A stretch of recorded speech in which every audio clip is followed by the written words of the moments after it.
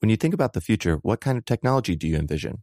Whatever the future holds, artificial intelligence will undoubtedly be at the heart of it all. Join Graham Class as he hosts Season 2 of Technically Speaking, an Intel podcast, and hear from the minds transforming healthcare, retail, entertainment, personal computing, and more with the help of AI. Tune in every other Tuesday and explore the latest technology that's changing our world today and creating a more accessible tomorrow. Listen to Technically Speaking, an Intel podcast on the iHeartRadio app, Apple Podcasts, or wherever you get your podcasts.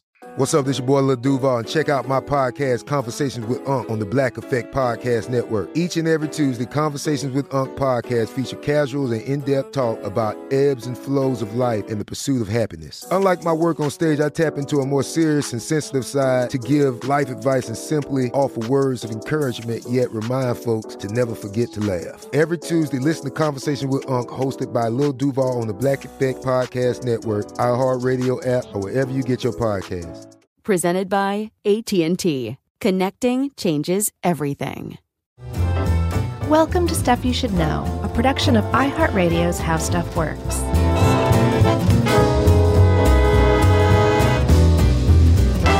Hey, and welcome to the podcast. I'm Josh Clark. There's Charles W. Chuck Bryan over there. There's Jerry over there, and this is Stuff You Should Know. We all got our red berets on. Yeah. We're trained up. Yeah. We're ready to kick some New York City subway butt. I got my nunchucks. You probably had those when you were a kid, huh? No, I never did. Just throwing stars? I had a mom who cared about me. Okay. Who allowed you to have throwing stars? No throwing stars. No nunchucks. You can sneak. I thought you had throwing stars, no? Tommy Roper had the throwing stars. He just trained me on them. I didn't actually ever own my own. I got you. I didn't either. But you could hide a throwing star in your bedroom. It's hard to hide those nunchucks unless you do it under the mattress and you know it's there. That's right. Already. Yeah. You're pretty proud of yourself for that one. I was, but and then I got no laugh. Dissolved. Thought you might like it. It was good. So obviously, since we're talking nunchucks and Tommy Roper, we're doing an episode, Chuck, on the Guardian Angels. And let me tell you, from experience, you probably ran into this as well, but researching Guardian Angels on the internet brings up a lot of crackpot stuff. Yeah. It's very tough to find the stuff I was looking for. But I finally did. I hacked through it, and I got to the actual Guardian Angel stuff. Yeah, and we have a special guest at the end of this episode. Right. We were going to announce that, right? Well, you put it in the title, didn't you? Yeah, but I just want, if people don't read the full title, okay, if it doesn't display on your pod player of choice, okay, our old friend John Hodgman is here in the office today. Yeah. Like right now, he's waiting. He's in Jerry's office right now. Oh, is that where you put him? Yeah, we put him in Jerry's office so he could have some alone time. His suitcase is right there. I think it'd be kind of hilarious for us to go through it on the air. It is. I have that exact suitcase. Oh, that's nice. Former sponsor of the show. Oh, yeah. We didn't get suitcases, though. I got one. Not from the show, did you? I got one for End of the World sponsorship. You did? Yeah. Oh, I'm so mad. Yeah. I had to pay real cash money. Did you? I got one for free. It's pink. You got the pink one? Yeah. All right, we won't mention the name brand. Okay. You have to go listen to End of the World to hear that. Or they have to advertise again. Yeah. I'm so mad because I even asked. I was like, hey, I can't believe can it. I get one of these bags? Yeah. And they're like, no, they're not going to send them to everyone because it's too expensive. And Really? I said, Peloton, send us a Peloton. A Peloton. We have Pelotons. Those are thousands of dollars. I know. And they advertise for like 2 minutes. Thanks, Peloton. Oh, man. So anyway, John Hodgman is here in Jerry's office waiting on us to finish recording about the Guardian Angels. Right. Because he has a new book coming out called Medallion Status. Yeah, I just put that together. That's really coincidental that Hodgman showed up to be on the show right before his new book comes out.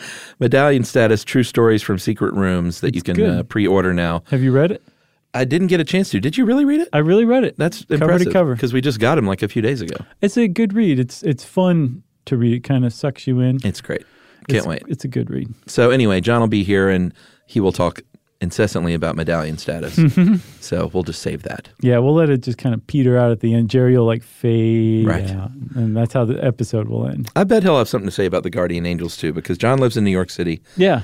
And I noticed in this article that it was, I guess, assumed that everyone knew what it was because it was never even really described what the Guardian Angels is until like the 4th page. Right, that's what I want to say. Like, there are probably a significant number of people who think we're going to talk about angels looking over your shoulder. No, we are talking about in New York City and now 130 other cities and about 13 countries. Yeah, that's okay. Yeah, sure. There is a group of they are a group of citizen anti-crime activists. Some would call them vigilantes. That formed a nonprofit under the leadership of Curtis.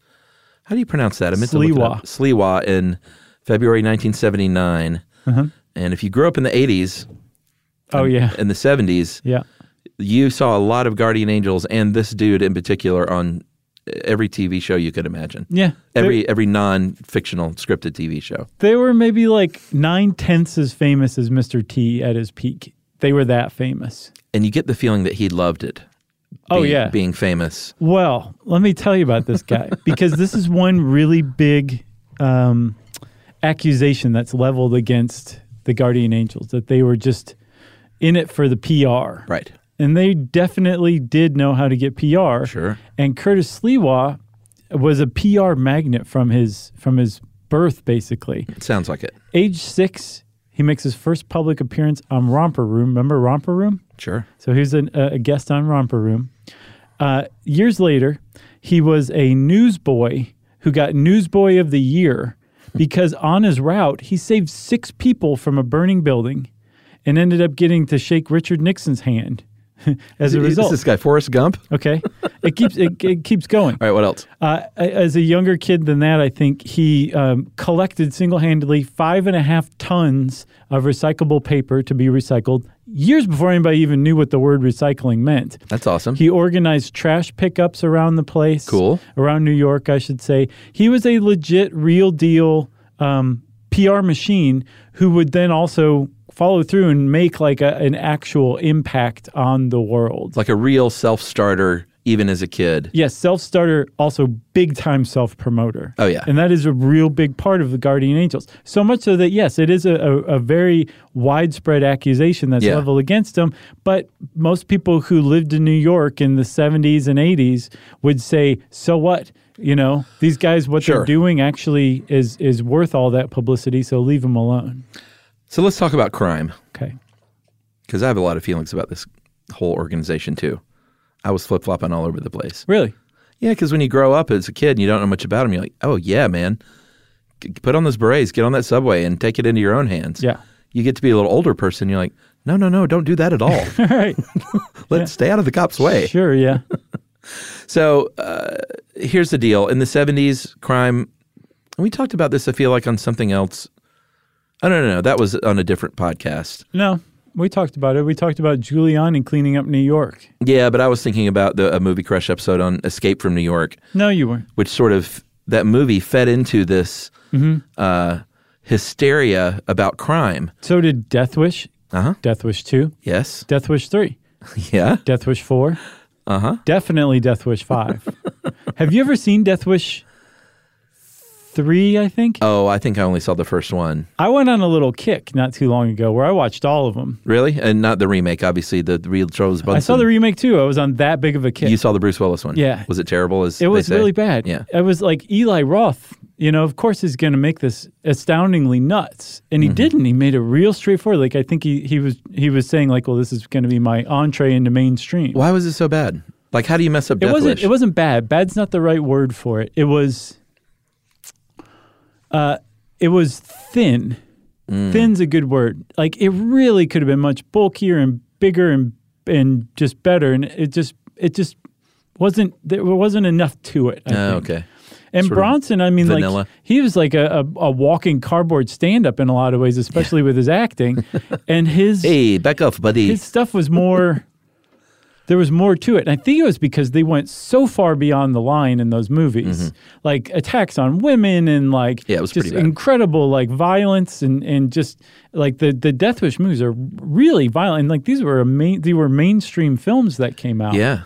But Death Wish 3, I think, is totally off the rails. The first two are at least trying to maintain some sort of semblance of reality. Like a story about a man and his family being attacked and like and he fights back. Exploring real topics. That definitely ties into this mentality of the Guardian Angels. Death Wish 3 also does in the way that it describes this New York where it's just chaos. Right. There's no law. There's no order. Yeah. No one's in control. People are shooting rocket launchers at each other. Yeah. Like gangs are just doing whatever they want. And if you're an honest citizen, you have to go murder other people or else you're going to be murdered yourself. Well, that was how they got you to buy into Escape from New York. It was that in the year 1997, which is hysterical to think about now, crime got so bad that they shut New York down and just made it into a prison. They built a wall around Manhattan Island. Uh-huh. Yeah. And it was kind of a fun idea. Yeah, really. It's a great premise. Yeah, I thought that was a good movie too. So anyway, let's talk about real crime and how bad really was it in major metropolitan areas in the United States. And here's some stats for you. Ed, the Grabster, put this together for us. Woo. And I think some of the stuff is funny that Ed said. It really was. More than 1,600 homicides in New York in 76, more than 1,881. And he said homicide rates vary between 19 and 25 murders per 100,000 residents in the 70s and 80s. Which is, I can't make heads or tails of that. It's real numbers I need. Well, those are murders. Then you've got muggings, obviously rape, burglary, vandalism, stuff like that. But I did some figuring. They're on pace in New York City this year for 272 murders. Okay. That's actually kind of high. There were 1,800 in 1981. Yeah, that's which really is, high. 5 murders a day. But then you think about but, New York's a huge city. There's 5 boroughs. That's like 1 murder per borough per day. Yeah, that's to be expected. Like the idea that you can't walk around without being killed is preposterous. The likelihood is that you're never going to be even in the vicinity of a murder, much less the victim of one. Okay. With that kind of population. But in 1978, there were 9 murders on the subway in 1978. Period. On the subway alone. Okay. And in 1979, there were 250 felonies a week on the New York City subway. Right. So it's a real concern to ride the subway in the 1970s in New York. A legit fear. It really was, right? So there was a lot of violence. In addition to violence, in addition to violent crime and robbery and muggings and rapes and all, just violence, right? There was also this sense of lawlessness on the subways in particular, where there's graffiti everywhere. Yeah. And you could get beat up. You could have somebody shake you down. Just riding on the subway, they just seemed dangerous too. In addition to actually being kind of dangerous, especially compared to today, they seemed dangerous. So people were freaked out riding on subways. 250 felonies a week on the subway is a lot. Okay. And then on top of that, in the 70s, so in 1975, New York apparently came just within a few hours of going bankrupt. Yeah. And they faced some real severe budget cuts. One of which was the transit police. They laid off 1,400 of their 3,600 cops. And they cut off patrols from 7 p.m. to, I think, 5 a.m. Yeah, so the criminals were like, oh, it's just lawless down there. And it really was. Yeah. And so it was in this context that Curtis Sliwa basically said, hey, you know what? Somebody should do something about this. The cops aren't doing anything. The city's not doing anything. Somebody needs to do something because people are getting robbed and mugged. And at the very least, people are afraid to ride the subway, and we should do something about he said, this. I'm a world champion recycler. Yeah, I've met Richard Nixon. Listen to me. So, should we take a break already? I think we just worked ourselves up into a frothy break. I got to calm down. Let's take a break, and we'll talk a little bit about Sliwa's background right after this. Stuff you should know. Stuff you should know. Charles W. Chuck Brown. YSK. Stuff you should know. Hey there, are you thirsty? Well, before you take a sip, have you stopped to think about what's in your water? Many conventional bottled waters contain PFAS, harmful substances known as forever chemicals. But you can drink water as clean as nature intended. Richard's Rainwater collects 100% pure, refreshing drops of rain. Yes, it really is rain, everybody. This rain is caught clean before it hits the ground or becomes polluted with pesticides and contaminants commonly found in groundwater. Yep, Richard's Rainwater is naturally pure with no need for harsh chemicals or additives. That means no added fluoride, no chlorine, no forever chemicals, no microplastics, no nothing. And you can enjoy the clean taste of Richard's still rainwater and the long-lasting cold-pressured bubbles of Richard's sparkling rainwater. Just visit richardsrainwater.com to find a retailer near you. That's richardsrainwater.com. And we even have a special offer, don't we, Josh? Yeah, text stuff to 2512928887, and you'll get $2 off a 12-pack case of Richard's Rainwater. Sip the sky.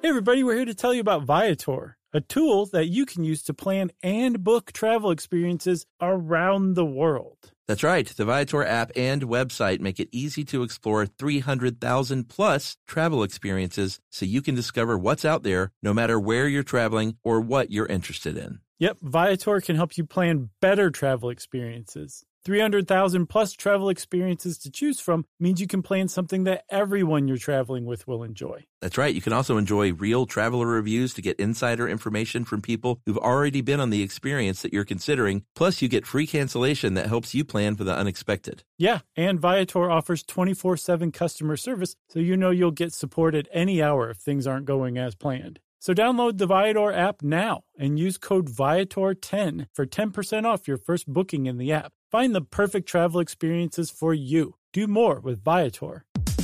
Stuff you should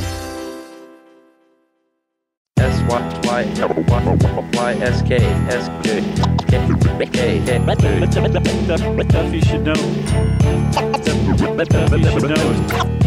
All right. Curtis Sliwa, founder of the Guardian Angels, was born in 1954 in Brooklyn, New York. He grew up there. Webster's defines Curtis Sliwa. He, depending on who you ask, and there are a lot of like different stories about Sliwa. Even within his own story, he has sort of varied things over time. Mm-hmm. He either dropped out of high school or was expelled for student activism, and he has a long life of activism. Well, that's what I was talking about. For sure. Yeah. So like he still is today. Sure. He never lost that. No. Which is great. And his dad said, "Go get a job, you punk." He went to McDonald's in the Bronx, got a job there. And he basically said this McDonald's was nuts. And I don't know if you've ever been to McDonald's late night in New York City, like now. I have. It's nuts now. Yeah. You're not getting murdered, but it is crazy town and a McDonald's at 2 a.m. in the safest parts of New York City. Sure, yeah. Like Midtown Manhattan. Yep. Yeah. It is kind of fun to go and witness, actually. Yeah. Because it's like... It's never normal. No, it's definitely not. But it's not really dangerous these days. No, it's not, but it's never normal. Right. I've only done this a few times, but there's always been an incident or a something going on. All right. I think you just came up with New York's new tourist campaign. It's never normal? Never normal. So he describes basically this working there as a nightly battle against gangs. And he said that the people that work there kept like nunchucks back in the kitchen, like stashed next to the fryer. Like Tommy Roper. Yeah. And if something happened, which things always did, we were ready. Right. So apparently one night that actually came in handy when some gang came in and they were hassling the customers. Sliwa's the night manager, so it's up to him to do something. Mm-hmm. And he's the kind of guy who feels like you should do something about that, you know? Especially if you feel like the cops aren't going to do anything, which is an ongoing theme of Sliwa's kind of... rhetoric? Yes. Yeah. Perfect. So he jumps over the counter and proceeds to get beaten up by this gang. Mm-hmm. Well... For a while. Sure. His coworkers, who had these weapons stashed around the fryer, grabbed their weapons and jumped in and beat the gang off. And apparently this experience, according to Sliwa, inspired him to say, let's make this particular McDonald's a safe place, a haven from crime, and by defending it ourselves and putting the word out that if you come here and try to make trouble, we're going to beat you up with our fryer weapons. Yeah, and it's here that we should really, really emphasize that a lot of this is his... from his own words, mm-hmm. And I'm certainly not calling the man a liar, but he is definitely a PR guy, right? And has a bit of P.T. Barnum to him. A little. So these stories should be taken a little bit with a grain of salt, I think. Yeah. One big thing that differentiates him in my mind from P.T. Barnum is, number one, no singing. Mm-hmm. Number two, he did not view people as suckers or chumps to be taken advantage of. Sure. As a matter of fact, from everything that I've seen about this guy, say what you want about his kind of bravado and grandiosity and potential lawlessness. Yeah. He seems to have been very much focused on inspiring people to better themselves in their community. Absolutely. Like that does seem to be like one of his legitimate goals. Yeah, not only making his community safer, but the guardian angels themselves, as we'll see, some of these might have been petty criminals that he's trying to reform. Mm-hmm. So he's done a lot of great things. Right. So he said, all right, we got this McDonald's locked down. Mm-hmm. Everyone is coming in here and they can eat their Happy Meals. This might have been pre-Happy Meal even. Yeah. It was right around that time. It would have been during the time when they were in those awesome foam containers. I remember those. Oh my God, they just make my brain fall out of my ear with nostalgia. Yeah. Remember the McDLT? Sure. Hot side hot, cool side cool? Yeah, sure. Extra waste of foam? Oh yeah, no, the foam containers were an atrocity, but they were beautiful. I know what you mean. They had a shimmery quality to them. And the colors that they chose, everything was just great. So wonderfully toxic. Yeah. So he said, let's extend this out because it's working so well in McDonald's. Right. Let's take it to the streets. Let's take it to the Muggers Express, the 4 train that he had to ride to work with that was particularly dangerous. Right, because again, remember, there's no cops at night on the subway line. No cops. And so the McDonald's night shift became known as the Magnificent 13. Mm-hmm. And he said, let's take it to the streets and let's start recruiting people to do this for real. Right. But you know what? We need, because he's a PR guy, very smart to do this. Mm-hmm. He's like, we need a uniform. Mm-hmm. Like the Magnificent 13, we're all in our McDonald's uniforms. Which McDonald's is like, can you guys not do that? Can you use other uniforms? Can you not bring nunchucks to work? Right. That's sort of in the brochure. Yeah. And so he developed the iconic red beret, shiny red jacket. Yeah. What's that called? Satin? Like a satin jacket? Yeah. And a white T-shirt with their logo, which is the eye peering out from the winged pyramid. I could not find why he came up with that design. I bet he hand drew it. Sure. Oh, yeah. Sitting around his apartment. The type, for sure. Yeah. So they went from this Magnificent 13 to the Guardian Angels around that time, and they started patrolling the subways. And we'll talk about some of their tactics and methods in a little bit. But one of the things that first struck Sliwa was that he found that they were not welcomed by the police. The police in the city didn't say, this is great, we need a little help, and these people are stepping up to help, keep their community safer and fight crime. The city did quite the opposite. They said, these guys are nuts. Don't listen to them. Mm-hmm. They need to stop what they're doing, and we're going to harass them, even though, legally speaking, everything they were doing was within their rights. That's right. And one of the reasons the city wasn't down to begin with was there was a bit of a history here.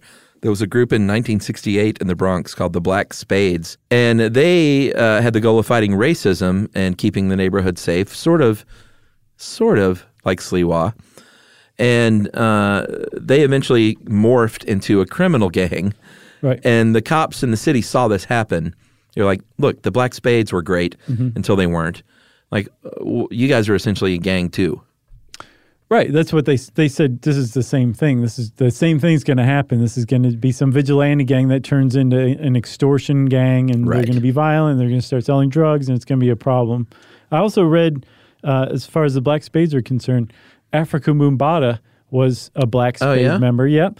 And they credit the Black Spades and some other groups for creating hip-hop culture, like those block parties. Yeah. They all came out of like these groups getting together and hanging out. Oh, wow. Isn't that cool?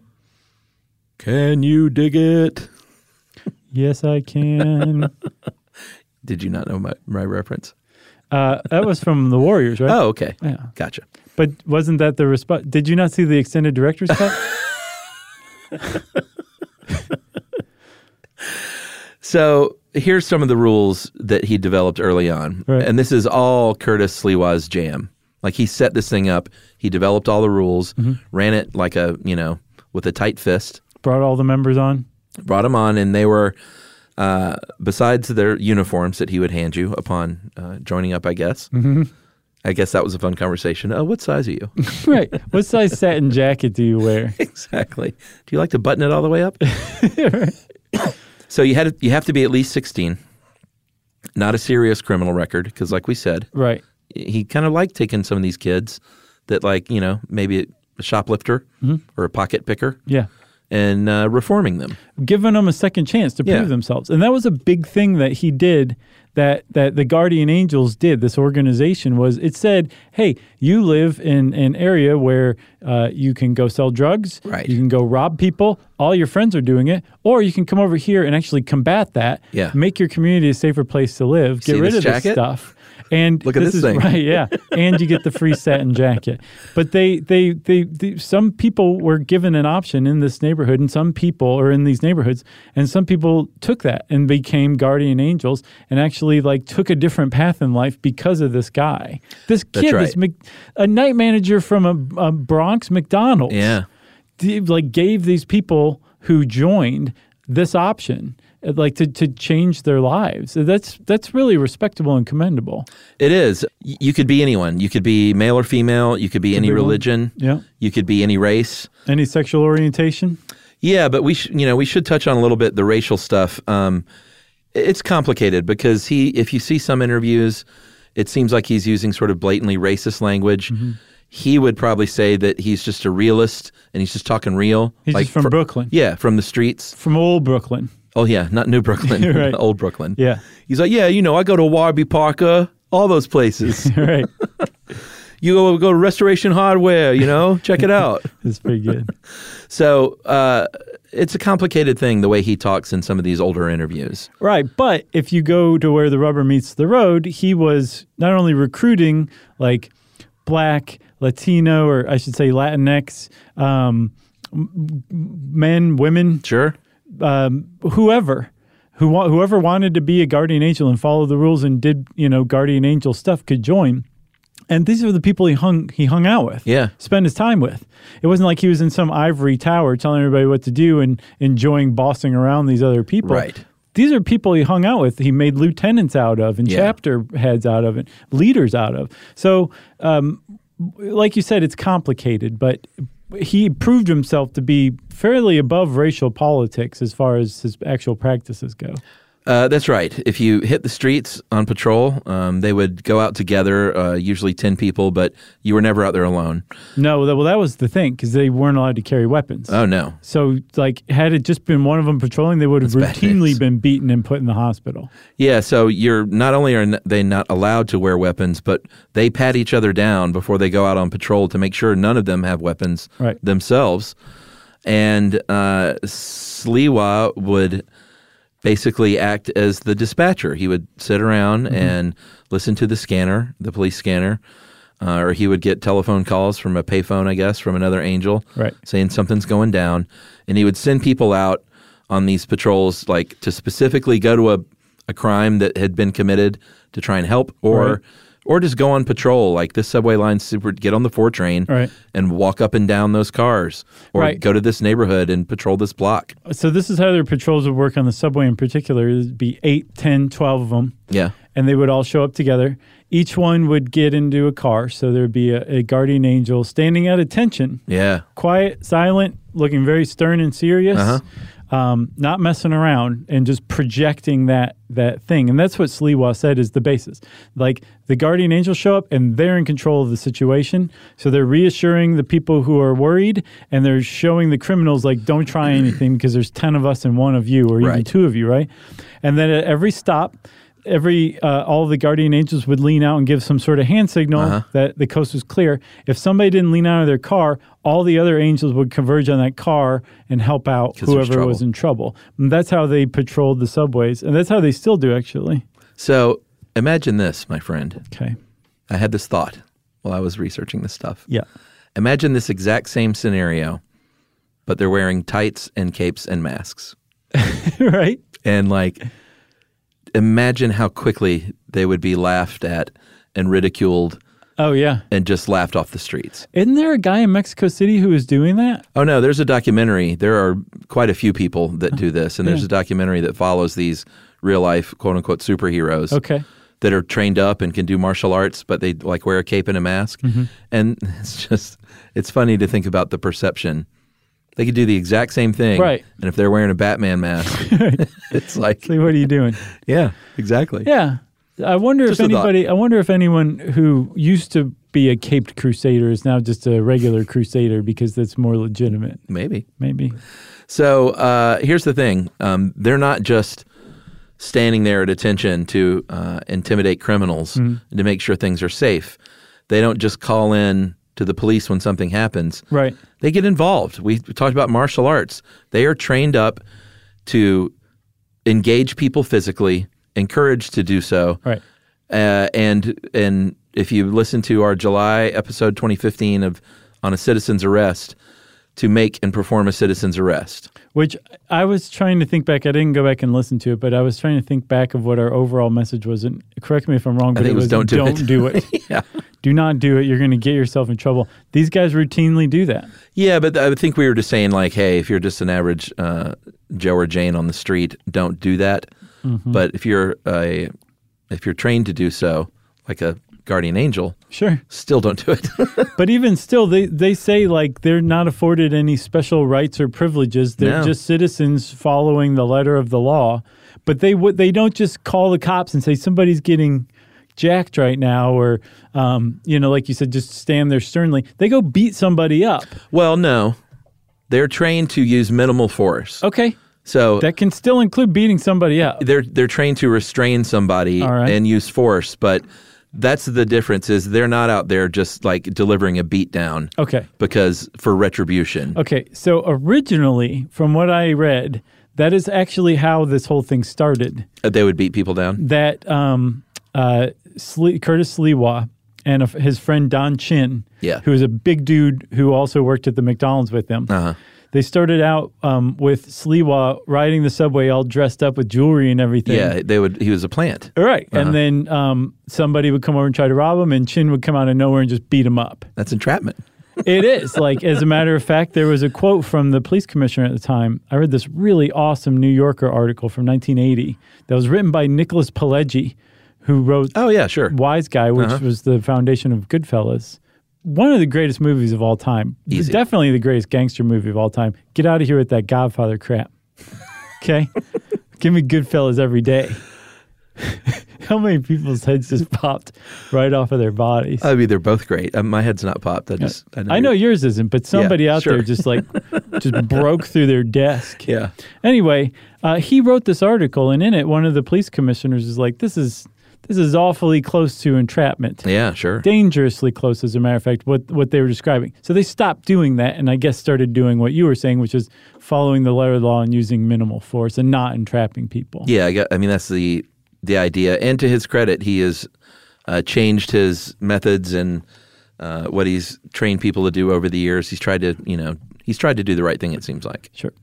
So a lot of people say, too, like, oh, this guy got rich off this thing. I don't think that's the case. I think he leads a pretty modest existence on the Upper West Side still. He's a little bit Ralph Nader-ish in that respect. Yeah, and they're a nonprofit. The members are volunteers. I don't see how he would make money unless he's just like selling merch or something. Yeah, there was somebody gave him some money to do basically for his life story to make a movie about it. So he got like $10,000 or something back in the 70s. More power to him for that. Apparently he used some of that money to try to sue the people because the movie was so bad. Oh, really? So what movie is that? I don't remember. I saw it somewhere, but it would be pretty easy to find. But he was it Airwolf? It was Airwolf. There's this guy making sweet love to the Airwolf helicopter in the background. Oh, goodness. It's like that Hanged Man of Oz. You have to really look for it, but once you see it, you can't unsee it. Anyway, from what I understand, he made no money off of it whatsoever. But some people say he didn't care about money. He cares about prestige. Yeah, and a lot of people say, he's just a blowhard, blah, blah, this and that. But when you talk to these and read interviews with these, because I've talked to them, these old former Angels. Sure, yeah, I know. You roll with them. They all talk about this family and the fact that he did pull them off the streets. Not all. There are some old former Angels that are big-time critics of him and his Yeah. I didn't mean everybody. We'll get to that. But a lot of people have said that, like, I was going nowhere. He saved me. Right. Gave me a sense of purpose. Yeah. Taught me how to do the right thing in life. And also a lot of New Yorkers, just everyday New Yorkers, were very supportive of the Guardian Angels and what they were doing. I would have felt better on that number 4 subway train. Yeah, a lot of them did. Mm-hmm. So that 1980 New Yorker article by Nicholas Pileggi was a hit job. It was just meant to kind of make them look bad and make Ed Koch, who, as we'll see, was not very happy with the Angels. Right. Because he was mayor at the time. Make Ed Koch's point look more reasonable. But if you read the following edition, every single one of the letters written in response to that article supported the Guardian Angels and basically called out the New Yorker for just kind of convoluting things. For being the New Yorker? For basically being the New Yorker, being pro-Koch. Well, since you brought him up, he very much dismissed them. He called them vigilantes. The police union, the Patrolmen's Benevolent Association. Ed Koch did. Yeah. Yeah. I said Koch. Right. Yeah. Well, you said him. Some people get lost sometimes. I started talking like a New Yorker for all of a sudden. I gotcha. The Transit Police Union, they all came out against the Guardian Angels saying, don't do this. Phil Caruso of the Policemen's Benevolent Association said, Mr. Sliwa is a publicity seeker, and he does a good job of it. When you start putting authority in an undisciplined group, it's not only vigilantism, it reeks of Gestapoism. He, not Koch, Sliwa, okay, so not Koch, dictates who will be an angel and where they will work. It's preposterous. Who said that last part, Ed Koch? No, that was Phil Caruso. Was he talking about Ed Koch? He's talking about Sliwa, okay. But it just hit me today. No one says preposterous anymore. I want to bring that back. Oh, okay. That's a great word. You may just have. I hope so. Preposterous. But a lot of people loved him. Governor Cuomo, whether or not it was a political thing or not, kind of came out in support of them here and there. So he had a good quote in that New Yorker article, which just go read it. What did he say? He basically said, if these were the children, the sons and daughters of white doctors from Long Neck, right, we'd be giving them medals. Yeah. Instead, we're just leveling all these accusations of vigilantism against them and like totally missing the point that these guys are taking care of their community and taking up the slack where the cops are leaving off. And frankly, the city's leaving off because they fired so many cops. That it seems a little racist to me. He didn't put that last part in that words, but it was definitely in there. And this is 1980 that this guy's saying that. So it seemed a legitimate quote. If he was taking a shot at Ed Koch, he disguised it well. So there were also supposedly the rank and file cops liked the Guardian Angels. I'm sure it just all depends. It's hard to make a sweeping statement like that. Right. But from what I read, the rank and file were a little more like, yeah, these guys are like trying to restore some sanity to New York. And it was the brass that couldn't really come out or didn't come out and say that they supported them. Because this is why. The very presence of the Guardian Angels. They weren't doing their job. Underline the problem that New York had. Yep. New York couldn't whitewash it over because the Angels were there, which is another big role that they played, kind of this meta role. Yeah. To kind of agitate the city to do more, agitate the police force to do more, in addition to providing, a feeling of comfort to people who are riding the subway. And it didn't help that Sliwa would go on TV shows and champion Death Wish and Taxi Driver as inspirations for starting this out. Yeah. Taxi Driver. Yeah. More so, at least in Death Wish, this guy was like, getting back at people that assaulted his wife and daughter. Yeah. In Taxi Driver, he's just a sociopath. Sure. Yeah.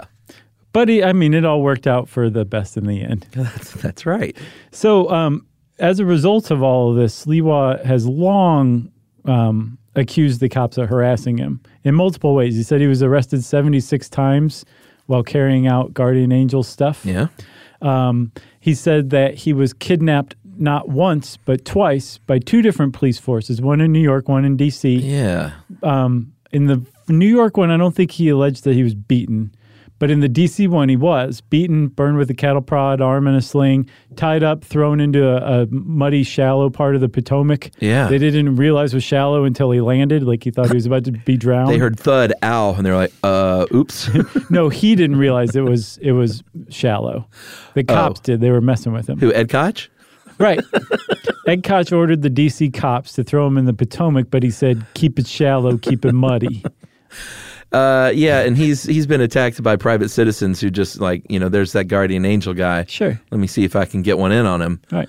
As recently as last year, in Penn Station, there were these 4 kids that looked like they were getting in a fight, and one of them like dropped drugs and then picked them up, and he kind of went over and like, hey, what's going on here? Mm-hmm. And they were like, hey, look who it is. Right. They literally said the words, Newark in the house. Oh, yeah? I guess they were from Newark. And one of them sucker punches him in the face and knocks out his front tooth. Front tooth, man. And that's expensive to get back. Well, he said he couldn't afford to get it repaired. That's how little money he has. Very Ralph Naderish. He said insurance won't cover it. They're calling it cosmetic. It's so funny. This is in the article even. He said they're calling it cosmetic, but he said, my nerve is exposed. It's very painful. I could totally, that's a Curtis Sliwa quote if I've ever heard one. It's pretty funny. Followed up by, well, for now, I've just kind of folded up some paper towel to stand in. With the pictures of him like smiling big, missing that front tooth. Nice. So I think he took, as always, the opportunity to be like, hey, I'm still out there. I'm still getting punched. Right. Look at me. Yeah. And also my insurance company is really a bunch of deadbeats. So there was another incident where there was a guardian named Frank Melvin. Oh, this is a big one. Heard about this incident going on. On the police scanner. Yeah. From Ed Koch. Rushed to the scene. And as he's rushing to the scene, this is the cops' version. There's someone on the roof, a cop on the roof, cop on the ground, and they say this guy comes rushing up. I guess they didn't see his red beret and red satin jacket, allegedly, and ordered him to halt. He didn't halt. The cop on the roof shot and killed him. 26-year-old father of 3. Sliwa says this is a big cover up. Mm-hmm. That's not what happened at all. He said a sergeant on the street stopped him dead in his tracks. He opened his jacket and said, I've gotten a weapon. There's no reason to shoot. Mm-hmm. And they shot him anyway. And as he was dying on the ground, they prevented other angels from giving him CPR, which is a very specific claim. It is pretty specific, yeah. To make. So we held a press conference alleging all this stuff, like immediately afterward. He's very agitated, very upset. And this is I guess you could say this is the low point of police guardian angels relations. Yeah, I would say so. A guardian angel has been shot and killed by the police. But from that point on, I think that was 1980, the beginning of, or the end of 1980. From that point on, it just started to change and improve. And all of a sudden, the cops kind of got on the guardian angel side.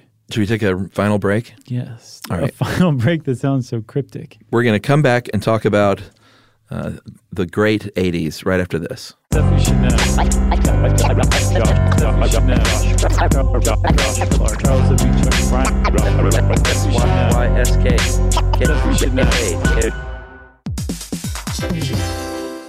Hey there, are you thirsty? Well, before you take a sip, have you stopped to think about what's in your water? Many conventional bottled waters contain PFAS, harmful substances known as forever chemicals. But you can drink water as clean as nature intended. Richard's Rainwater collects 100% pure, refreshing drops of rain. Yes, it really is rain, everybody. This rain is caught clean before it hits the ground or becomes polluted with pesticides and contaminants commonly found in groundwater. Yep, Richard's Rainwater is naturally pure with no need for harsh chemicals or additives. That means no added fluoride, no chlorine, no forever chemicals, no microplastics, no nothing. And you can enjoy the clean taste of Richard's still rainwater and the long-lasting cold-pressured bubbles of Richard's sparkling rainwater. Just visit richardsrainwater.com to find a retailer near you. That's richardsrainwater.com. And we even have a special offer, don't we, Josh? Yeah, text stuff to 2512928887 and you'll get $2 off a 12-pack case of Richard's Rainwater. Sip the sky.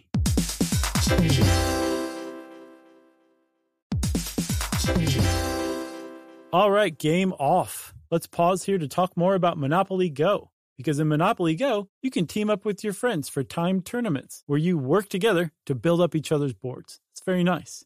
That's right. And the more you win together, the more awesome prizes you unlock. And there's so much to get. I'm talking about unique stickers that you can trade with friends to complete albums for big prizes, cool new playing pieces to travel the boards with, or hilarious emojis for taunting friends when you smash their buildings or heist their vaults. Plus, Monopoly Go feels new and exciting every day with constantly changing tournaments and challenges, like digging for treasure or a robot pachinko machine. And there's always new timed events that help you win big, like massive multipliers for everything you win or rent frenzies. That's right. There's always something fun to discover in Monopoly Go. So get off the bench and go download it now for free on Google Play or the App Store. Game on! Stuff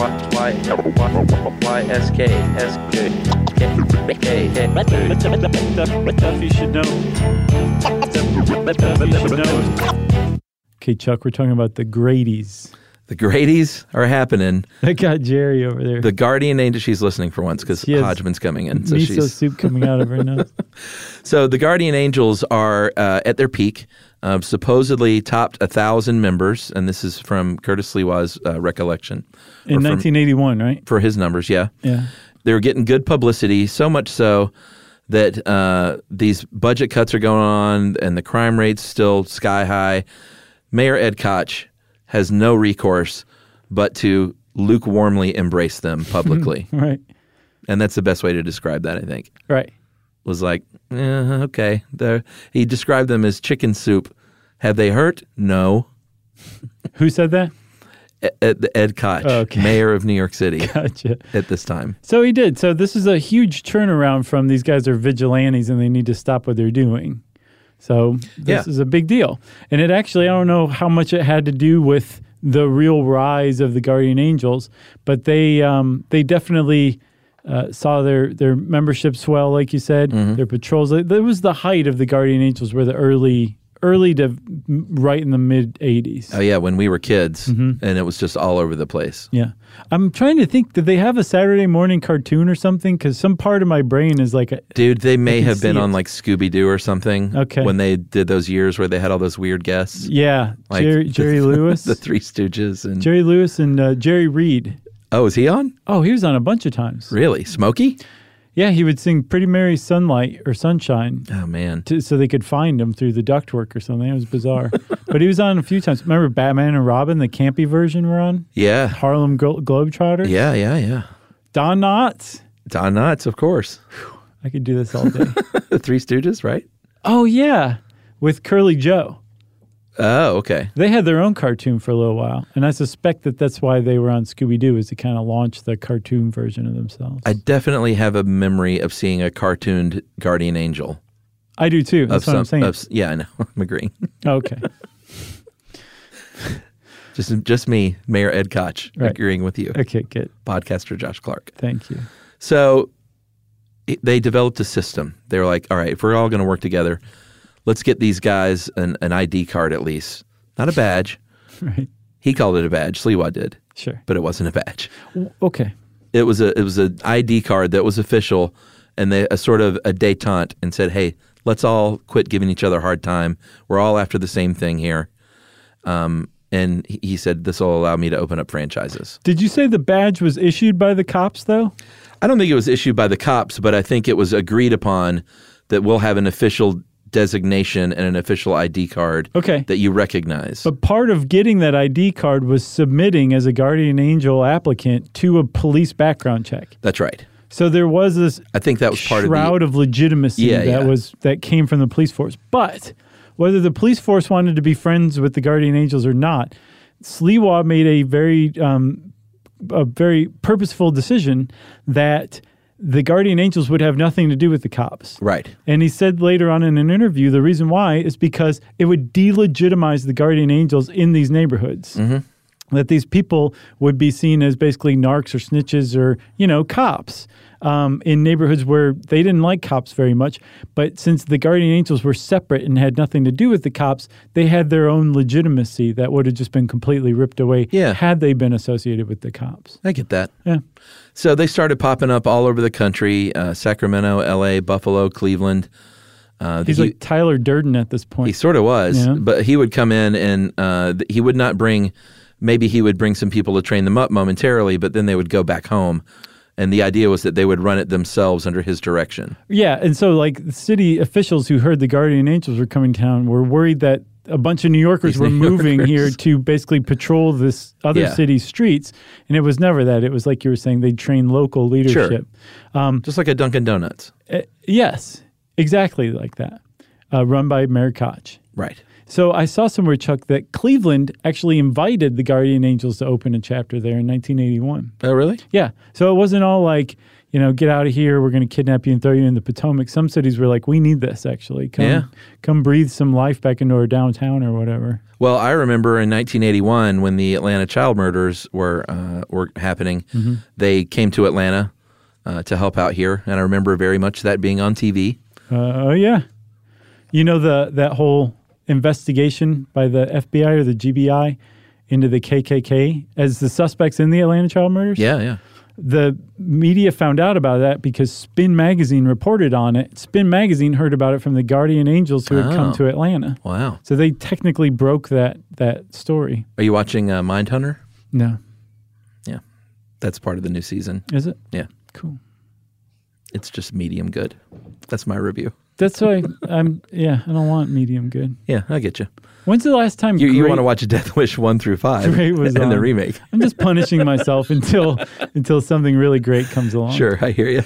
That and Riff Tracks. I just watched Death Wish and Riff Tracks. So let's talk about vigilantism for a sec. And Bernie Goetz, I think we should do a whole episode on the Bernie Goetz incident. I was thinking the same thing.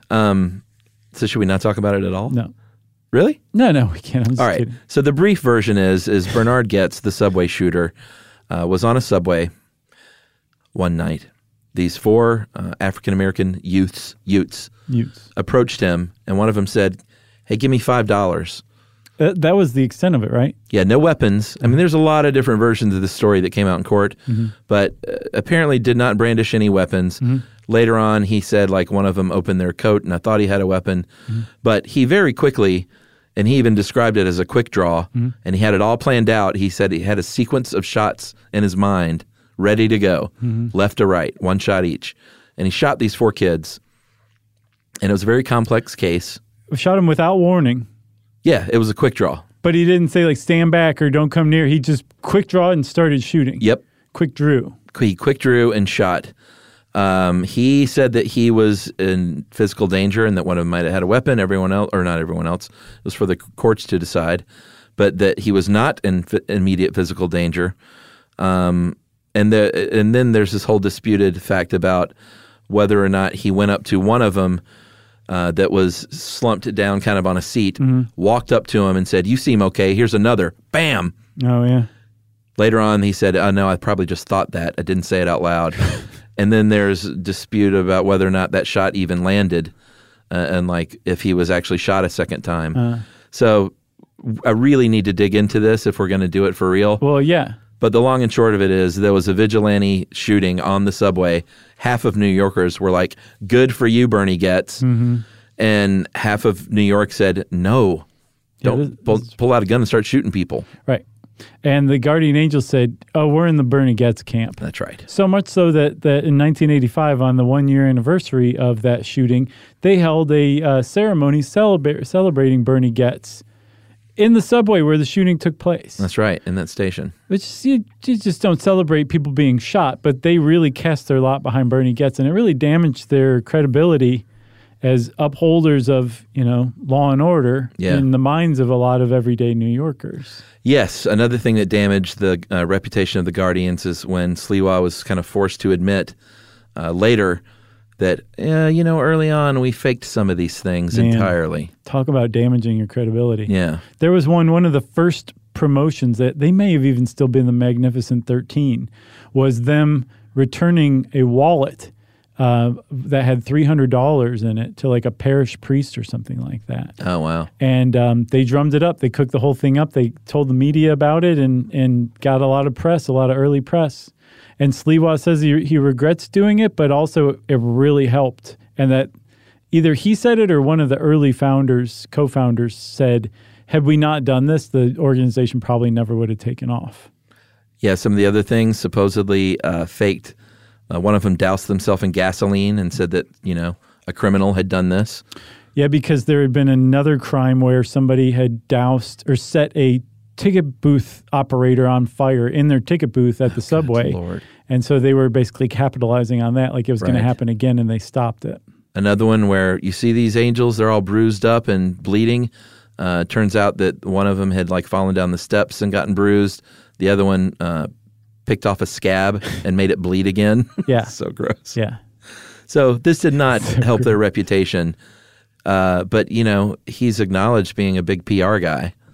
Yeah, and that's the thing. If you read those replies to that New Yorker article, they're like, basically all you've done is demonstrate that they're PR hounds, but also that they're actually good at what they're doing. So, that's fine. That is a real dent in their legitimacy for sure that they faked it, because then you're like, how many did they fake? Which is in dispute too. Yeah. What is not as in dispute that we should cover quickly is on June 19th, 1992, Sliwa was kidnapped and shot after entering a fake taxi, or I guess a stolen taxi. Mm-hmm. And it was supposedly at the hands of John Gotti Jr. Yeah. Because Sliwa went on the radio show. I think he still has a show. Yeah, in 77 WABC. Yeah, talking about, Gotti's just a drug dealer. He's a serial killer. And John Gotti Jr. didn't like that and was charged with this crime, but got off 3 different times, 3 different trials.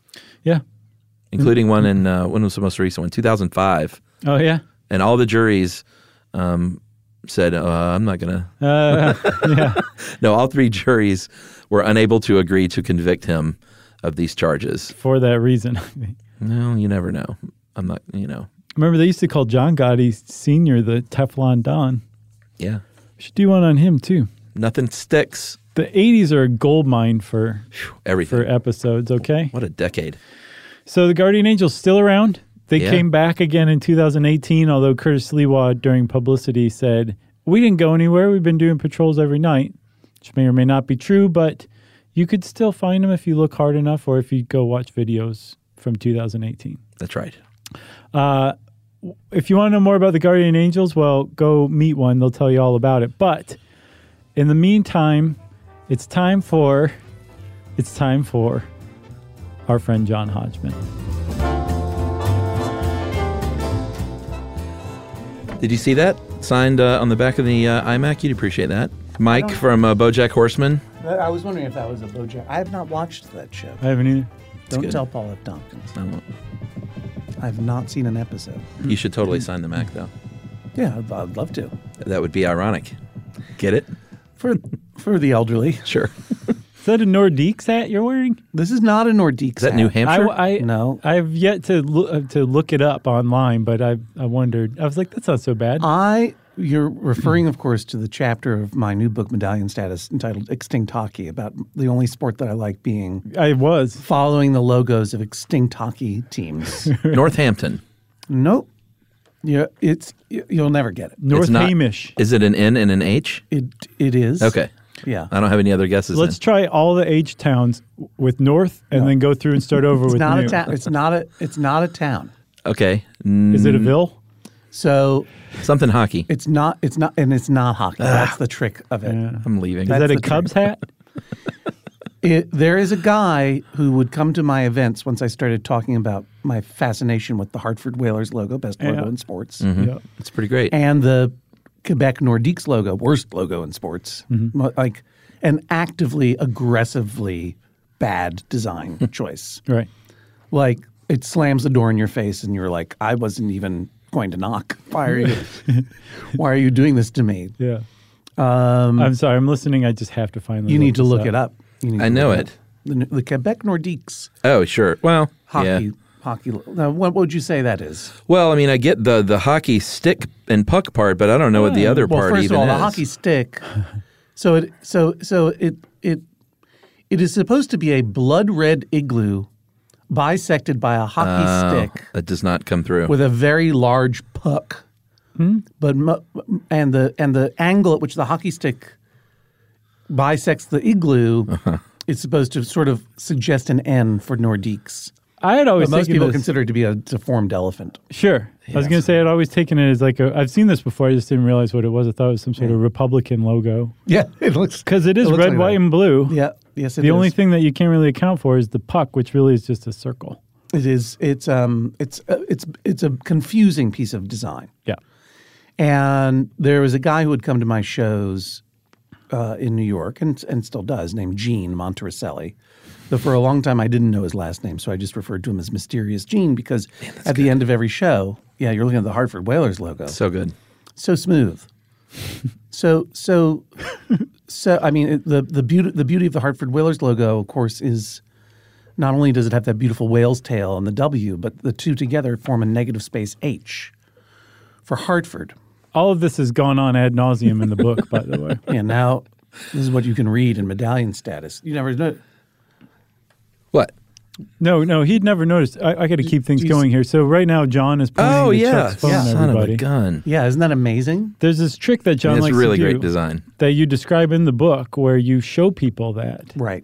And you claim that some people have gasped when you've pointed. Everybody sees just happened. the W. I don't know Yeah. if I picked up on a gasp, but yeah, Chuck was impressed. That's like the arrow in FedEx. In FedEx, that's Yeah. the negative space arrow in FedEx. Right. You know that one, of course. Sure. Right, yeah. And you also had a new wave band in the 80s called Negative Space. I did? In the early 80s, if I'm not mistaken, right? Oh, I did as a child? I thought you did. Yeah. No? Was that someone I else? was on tour with the Thompson Twins. I was in Boston recently with another monster of podcaster, Nick Weiger, who's one half of the Doughboys. Oh, sure. If you don't know those guys, they feel their hot breath on your necks. They're coming for you. Sure, Doughboys yeah. are coming. Everybody knows. Nick Weiger and I were walking through Boston, my hometown-ish. I'm from Brookline. And I was like, and there is the Boston Common. And they used to have concerts on the Common. Uh-huh. And I said, that's where I saw my first concert. He said, oh, wow, what was it? I said, well, it was the Thompson Twins. And he goes, who are they? Oh, yeah. Who were And I they? just silently walked into traffic. Wow. It was fine. My first was Hall & Oates. Hall & Oates, right. With Till Tuesday opening. Oh, wow. That's amazing. Amy Mann. Yeah, Friend Amy of, Mann, our John's. friend Amy Mann. I would say friend of all Friend of all humanity. people. My experience was Cheap Trick, first show. Yeah. And my experience with Amy Mann is I've met her a couple of times briefly as she's fleeing the room because more than 5 people have showed up at the party.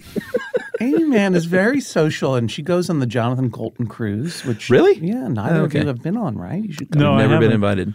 Really? No, we haven't. Well, we can buy tickets, I think is what John's saying. No, I think we would. Well, I'm selling tickets. That's why I'm here. In the I form have- of hang on, giant let me- boxes of peanut M&Ms. Let me get my cigar box, and I'll write out some tickets for you. So Anyway, Mysterious Gene would show up okay. to my shows, and at the foot of the stage after every show, Yeah. he would be standing there. And I considered him Mysterious Gene because A, I hadn't bothered to learn his last name. Right. And B, he was acting mysteriously. He would just lurk at the foot of the stage and bestow upon me a new extinct hockey hat that he had found somewhere. Each time? Yeah, like multiple times. So like the Vancouver Millionaires, Oh, wow. who became the Vancouver Canucks. Oh, okay. The Montreal Wanderers, who were the English language community team, hockey team in Montreal. You know, because the Canadians are the French. No, they're the only hockey team. Why am I talking about sports? What is we talking Right. about? Because you've traipsed out of extinct hockey and into like real hockey. Yeah, I know. I've careful. You're I've mainstream accidentally hockey become now. infected with a certain amount of actual sports knowledge. Right. You're down with big hockey. Well, that's the beauty of like as a non. I never got into sports because sports, as I discussed in the book, sports tends to be about winning. It seems like winning is the point of the sports. Yeah. And that, and I'm only ever been a fan of an underdog. Do you know? Right. Like, Yeah. and so I could get with growing up in Boston. I would be fine with the Red Sox because they were They were losers. terrible back They were then, yeah. losers for so long, and they were in this constant battle against the quintessential bullies of sports, the Yankees, and then they would fail. When are you talking about? Because when I was growing up, the Red Sox were like Wade Boggs and Roger Clemens, and they were not losers. No, they weren't losers, but they wouldn't make. There was the Yeah, World they would Series. They would choke always out, lose yeah. to Yeah. New York, but Yeah, they yeah. beat everybody else, right? They're and they still wouldn't a good always lose to team, New York right? either. It was always there was always the curse, right? Okay. Bill Buckner. Right. Yeah, like that was probably that was the 1988 World Series between the Mets and Right. Red Yeah, Sox. the Miracle Mets. But you're talking, why are we talking about this? I thought the Miracle Mets was 86. it could be. I can't Yeah, I remember. think it's 86. But you're talking about the curse, which is the fact that the Boston Red Sox traded away Babe Ruth. Babe Yeah. Ruth. That's And a we're way also older curse. than- Forever cursed. Yeah, and they Bill were Buckner. right, and they were cursed, and they were never. They couldn't win. They couldn't win the World Series, and they didn't go to the World Series for a long time. And when they did, the ball went right through Bill Buckner's legs. That's right. And that I could get behind that because they were these consistent underdogs. When they won the World Series, I was like, you guys are dead to me. Sure.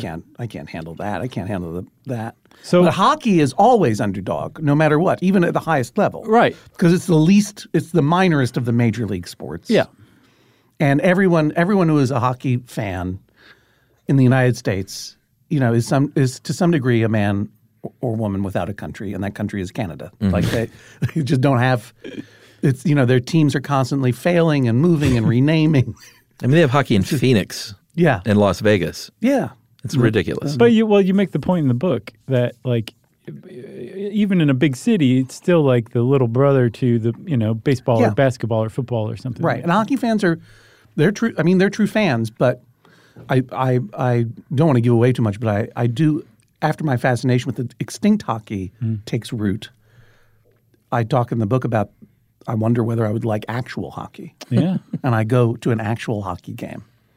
And for the most part, I found it to be awesome and charming. It's nice that cool air. It's just so bizarre to be in a building and be cold like that. Yeah. And it's a certain kind of cold. It feels good. Yeah. And then Hockey's a mixed lot of with fun live, popcorn, though. too. It's the one sport that seeing it live really, like, even if you're not a fan, you could probably enjoy a 3-hour experience. Yeah. Well, what hockeyists are amazing. Ice skating alone is impossible enough, just to prevent yourself from falling down all that time. Never mind doing it backwards and then someone hands you a stick and says, now hit that piece of hard rubber into that tiny I did area. that for a little while. It's hard. Yeah, I can't imagine it. It's so challenging that the tension of the hockey game is you're waiting for this almost impossible event of getting a goal. It's like waiting to see a quantum event. Right. So there's all this built up tension and there's massive reliefs when it happens. Yeah. But it happens so quickly. Like usually you look away for a second. Right. And then you miss it. But I enjoyed the hockey itself was very charming because it was a Pittsburgh Penguins game for whatever reason against the Tampa Lightning? bad guys. Yeah, Lightning. Right. Mm-hmm. Tampa Bay bad guy. I was a Penguins person because Ron Francis went from the Whalers to play for the Penguins. So there was a Whalers legacy there. Yeah. And you said people wear Whaler stuff at the Penguins games too, right? No, not necessarily. You just made that up? No. People are really into Whalers merchandise now. I think largely because of my personal lobbying for the amazing sports design of the logo by Peter Good in West Hartford, Connecticut. But before I went to this game, I called a hockey blogger that I know, Greg Wyshynski. And of course, he's a hockey blogger. And I was like, I'm thinking of wearing my Whalers hat to this hockey game, but I don't want anyone to hit me. I figure it's fine, but I just want to double check that there are no deep rivalries or something that I'm going to be, triggering among the. It was very wise. And he said it was probably people have a lot of fondness for the Whalers, and that was fine. But I decided not to. I bought a Penguins hat and I wore the Penguins hat. Right. And the thing about extinct hockey that is different from the thing about real hockey, actual hockey that's different from extinct hockey is extinct hockey. The outcome is known. They lost. Right. You know what I mean? You just feel sad. You think about it. Right. And actual hockey is it's unfolding in front of you. You don't know the outcome. Right.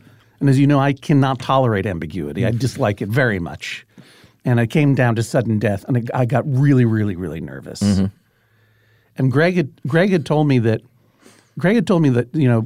when he would get nervous growing up watching hockey, he would drink pink lemonade as a young person, and that would help the team win. And I was offended by that because I don't love sports, but I have appreciation for athletes. That what they're doing is the product of hard work and training and physics and physical space. Right. You probably don't believe in superstition either. Yeah, I believe in science. And I think it's an insult to athletes for Greg to think he can control their bodies with his mind and beverage. Was he a kid? He was a kid at the time. Okay. But there's plenty of adults there are plenty that have of superstitions. That kind of right. superstition, yeah. And of course, in that moment in sudden death, after 3 periods and a couple of overtime or whatever, however it was. It had been a lot of hockey. I was like tired and cold.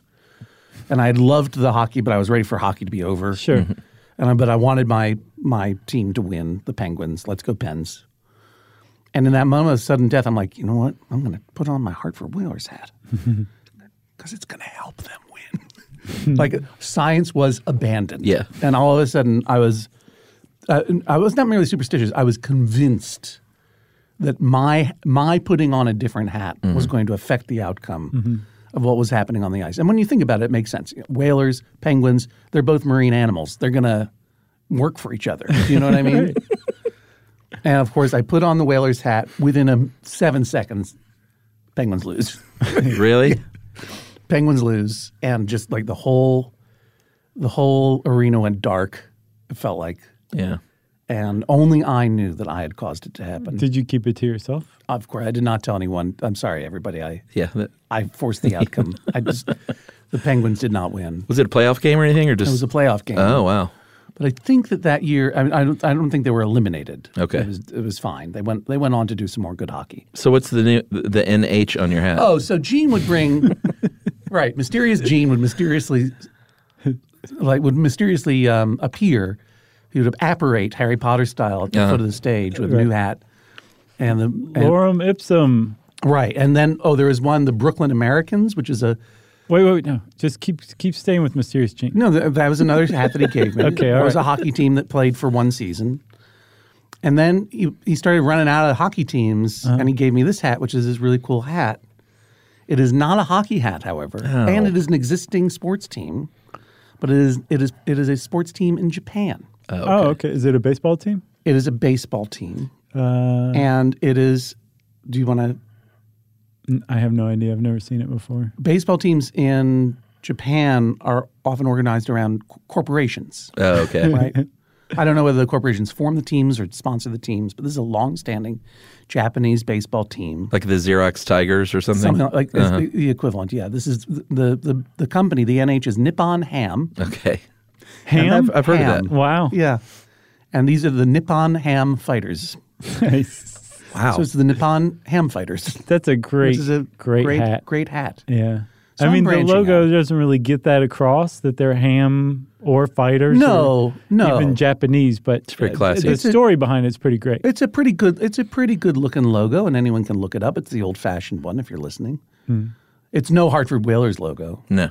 But that, I'll tell you something that I was I was in Boston, doing another podcast, the Doughboys podcast. Sorry, Who are breathing down our necks? yeah, they're coming for you. Doughboys are coming for in all no of us. small part because you're aiding them. Apparently, What is it when you are on the highway and you drive real close to the back of a truck? Tailgate? backdrafting. Backdrafting, right? Yeah, that's how you get mileage, right? Because Supposedly, yeah.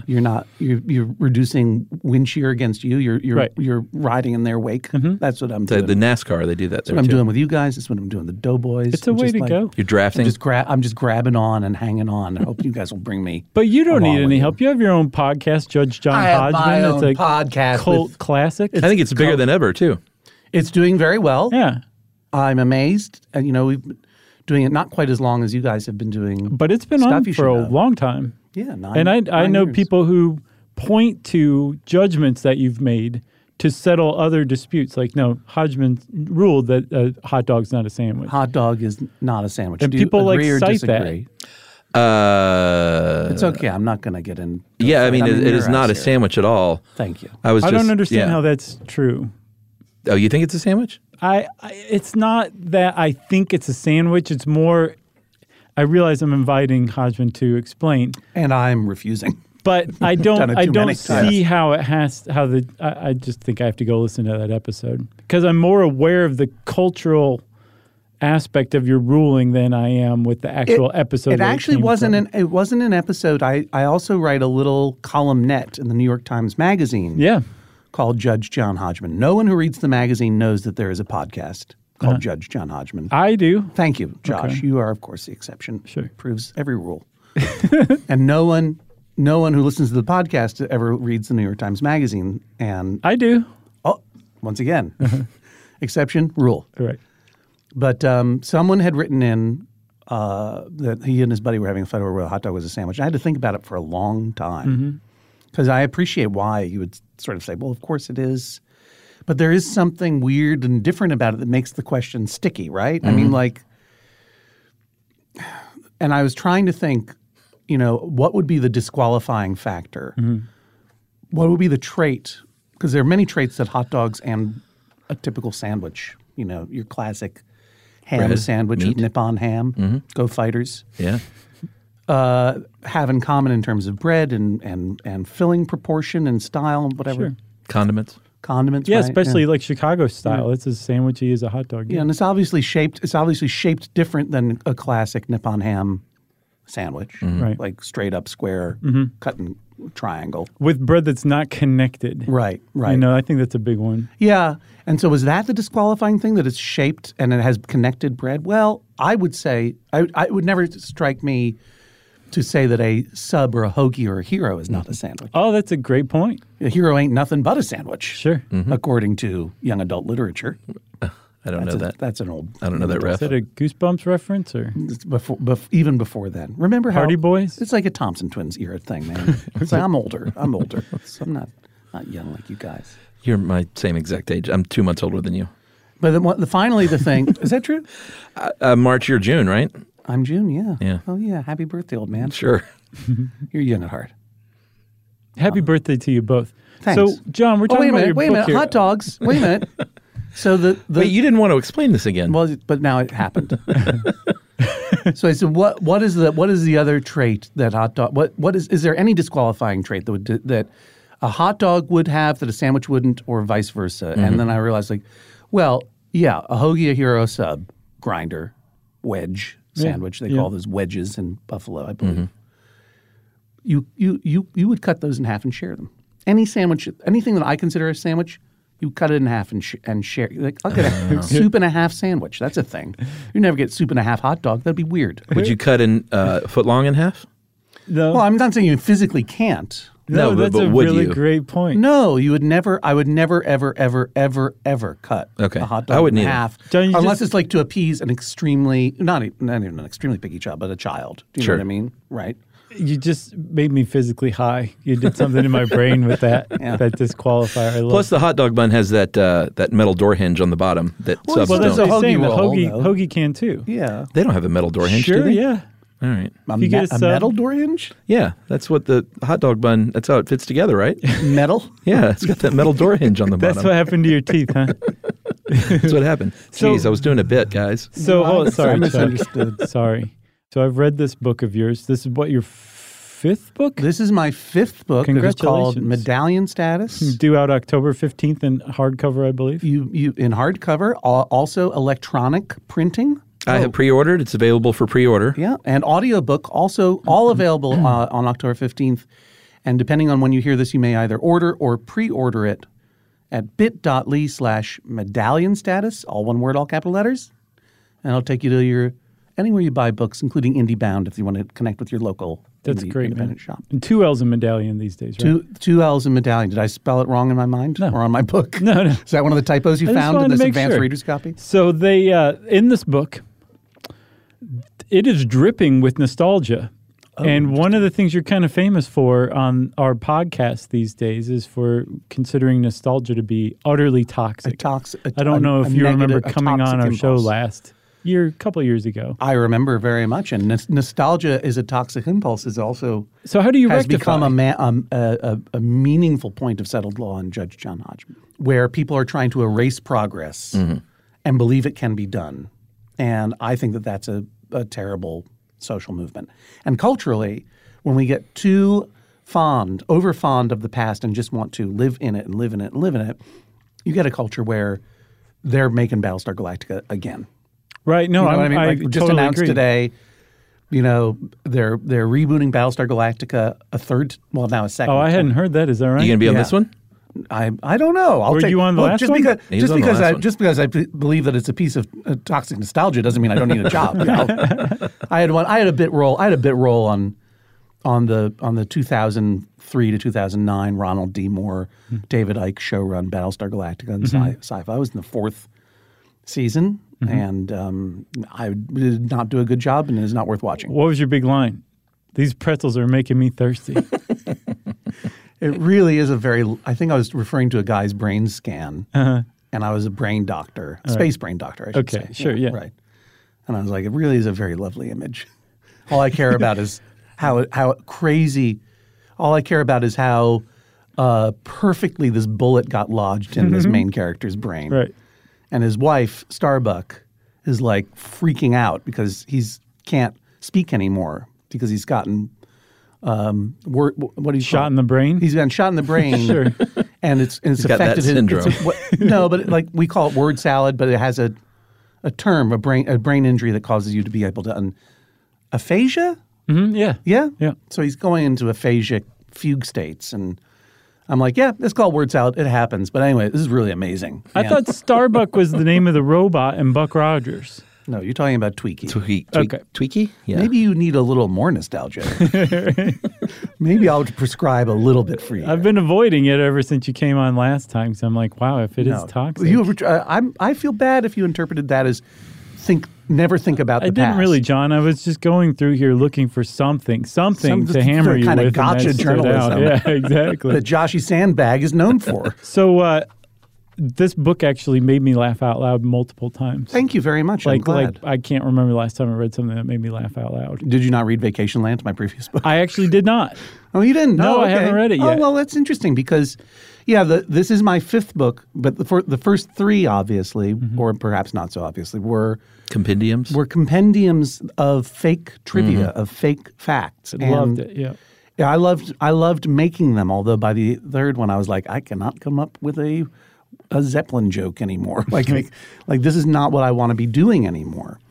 And by that time, a lot of people were venturing into fake facts as a cultural and political tool, and I wanted to get away from that. And so you took a long break though between writing those books. Yeah, I did. Yeah, it was a couple of years when I was just going up on stage in Brooklyn, just telling whatever stories I could tell to make people engaged and laugh, ideally, and then collecting extinct hockey caps from Mysterious Gene at the end of the night.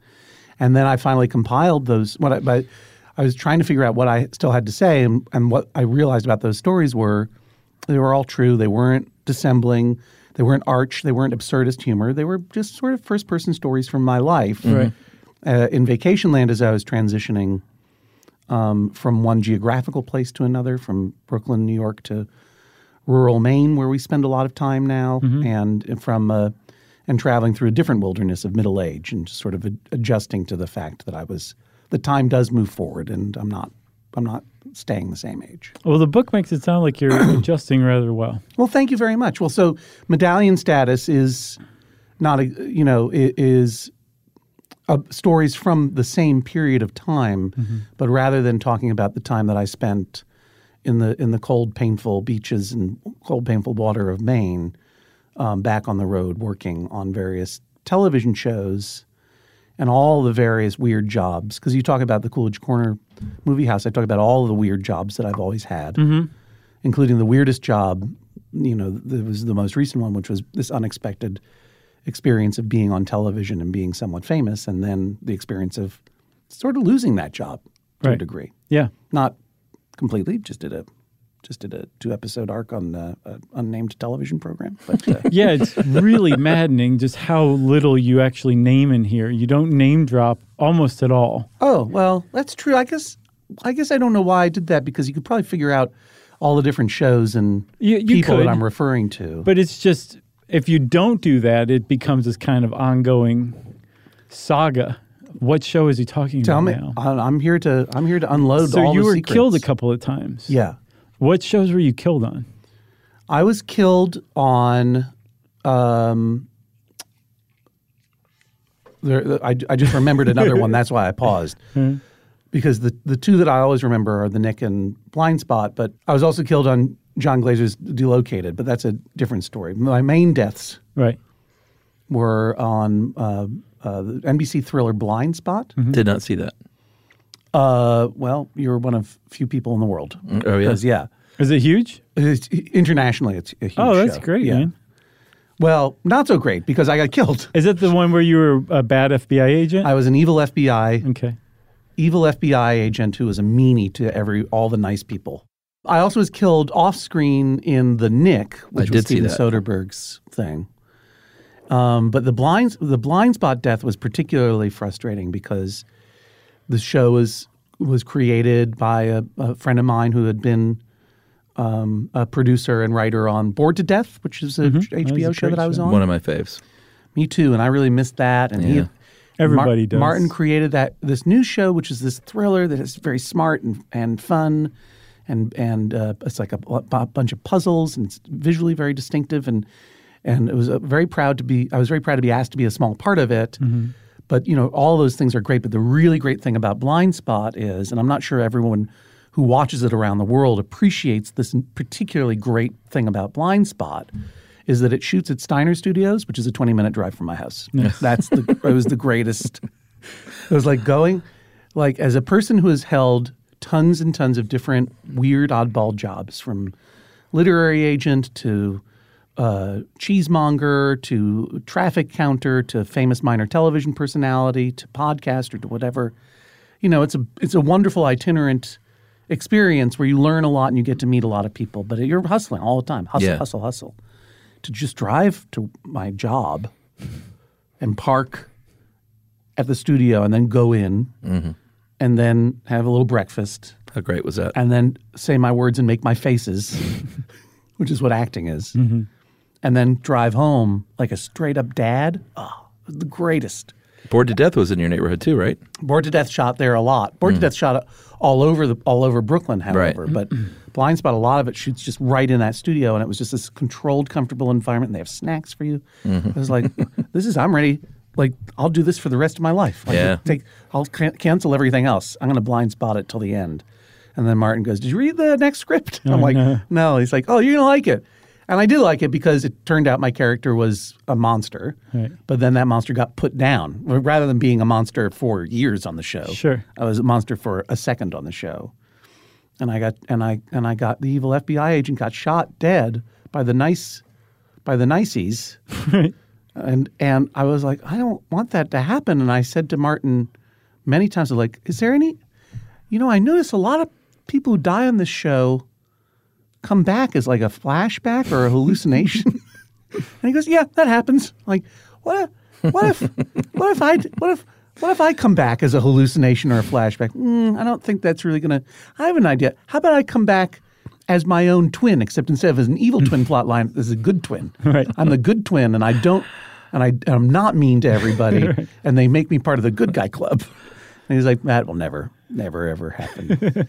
But it was the show that sort of started the maxim in my career. And I would say to showrunners whenever I would be hired in a guest role or whatever, I'd be like, "You got to kill me. You got to kill me in this show." Because every show that I am killed in becomes a huge commercial and critical success. And every show that I live in gets canceled. Yeah, and you almost this is a part that you would have gotten killed in but did not, was Breaking Bad. You almost played Gabe? Was it Gabe? Which one was Gabe? I don't. It was a major character in the second or third season. Yeah. I remember the actor who was cast, David Costabile, or David Costable is how he pronounces his name. I always thought it was Costabile, but I ran it. He's an incredible actor, David Costable. And you've seen him in everything from The Wire to Flight of the Conchords. Sure. I think he's on Billions or something now.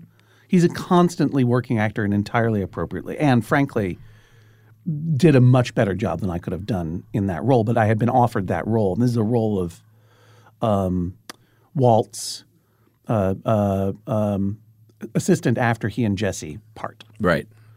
Who gets killed. Who does get killed. Spoiler for those of you who have not watched all of Breaking Bad. And I was afraid to take the job because it meant going and spending a lot of time in Albuquerque. Mm-hmm. Yeah. And it made me scared. Like I'm leaving my family behind and being in Albuquerque. And it was a terrible mistake for me. I mean, it was I should have left my family behind. Right. They would have handled it. It would have been an incredible learning opportunity for me. Yeah. And an incredible experience. And so it was a terrible mistake for me and a great outcome for Breaking Bad. But because they got David Costable to do it. And I'm sure what he brought to that, and I'm sure his role got much bigger because of what he was doing. Yeah, I'm sure if I had gotten that role, they would be like, "Can we kill him sooner? No. Let's not draw this out. Let's just have this happen right away." And I saw him at a coffee shop in New York. Eisenberg's my favorite old timey coffee shop. Really? And he was there, and I just said, "I'm really glad you got that role." He's like, It's pronounced Costable, he said. I always thought it was Costabile. How is it pronounced on the audio version of Medallion Status? I did not mention his name. I didn't really. I only told that story in reflection in Medallion Status. Yeah, because in the book you say, go, just say yes, which I thought was really it's good advice. Yeah, I was asked. The subtitle of the book is True Stories from Secret Rooms because I've always been adept, even before I was whatever I am famous, of sort of getting into rooms that I wasn't necessarily invited into. And I loved peering into secret societies of different kinds. And when you're on TV a little bit, you get invited into gifting lounges at the Emmys and into private parties or whatever, but on my own and I guess because I had a little bit of fame, I also was able to weasel my way into a dinner at Yale University at a secret society there called Book and Snake. And the secret societies at Yale University. I went to Yale, and Yale's a very old college. Yes, it predates frats, so they had to come up with other systems for young men to hang around each other and live together. So they were still figuring it out. So they had two experiments. One was secret societies, which are these senior societies, about 15 to 20 seniors, originally all men at the time. But Book Skull and Bones is the most famous one. Book and Snake, Scroll and Key, or some of the other ones, and they inhabit these windowless. These beautiful, what look like beautiful old municipal buildings, architecturally very significant, built in the 1920s or so, and often designated landmarks, and they have no windows, and they're just clubhouses for seniors. It's like they're like they're called tombs, and they're sort of museums of white privilege that you wander around in New Haven. And then the other idea they came up with was like how many a cappella singing groups can we have? 35? like there's more a cappella per capita in New Haven than anywhere else on the earth, and no o's doing anything about it. It's shutting it down. So I had wanted to go into Book and Snake. This is part of the reason that I maybe the reason I applied to Yale, because I was fascinated by these clubs, and I had gotten invited to go to one as a freshman, a party at Book and Snake. And I was so excited that I got ruinously drunk. As soon as I was in there, I fell down the stairs, hit my head, woke up in the hospital. I was very lucky that nothing worse happened. Yeah, that's pretty lucky. And you could have been an offering that evening. Maybe that was what was supposed to have happened, but I escaped. Yeah.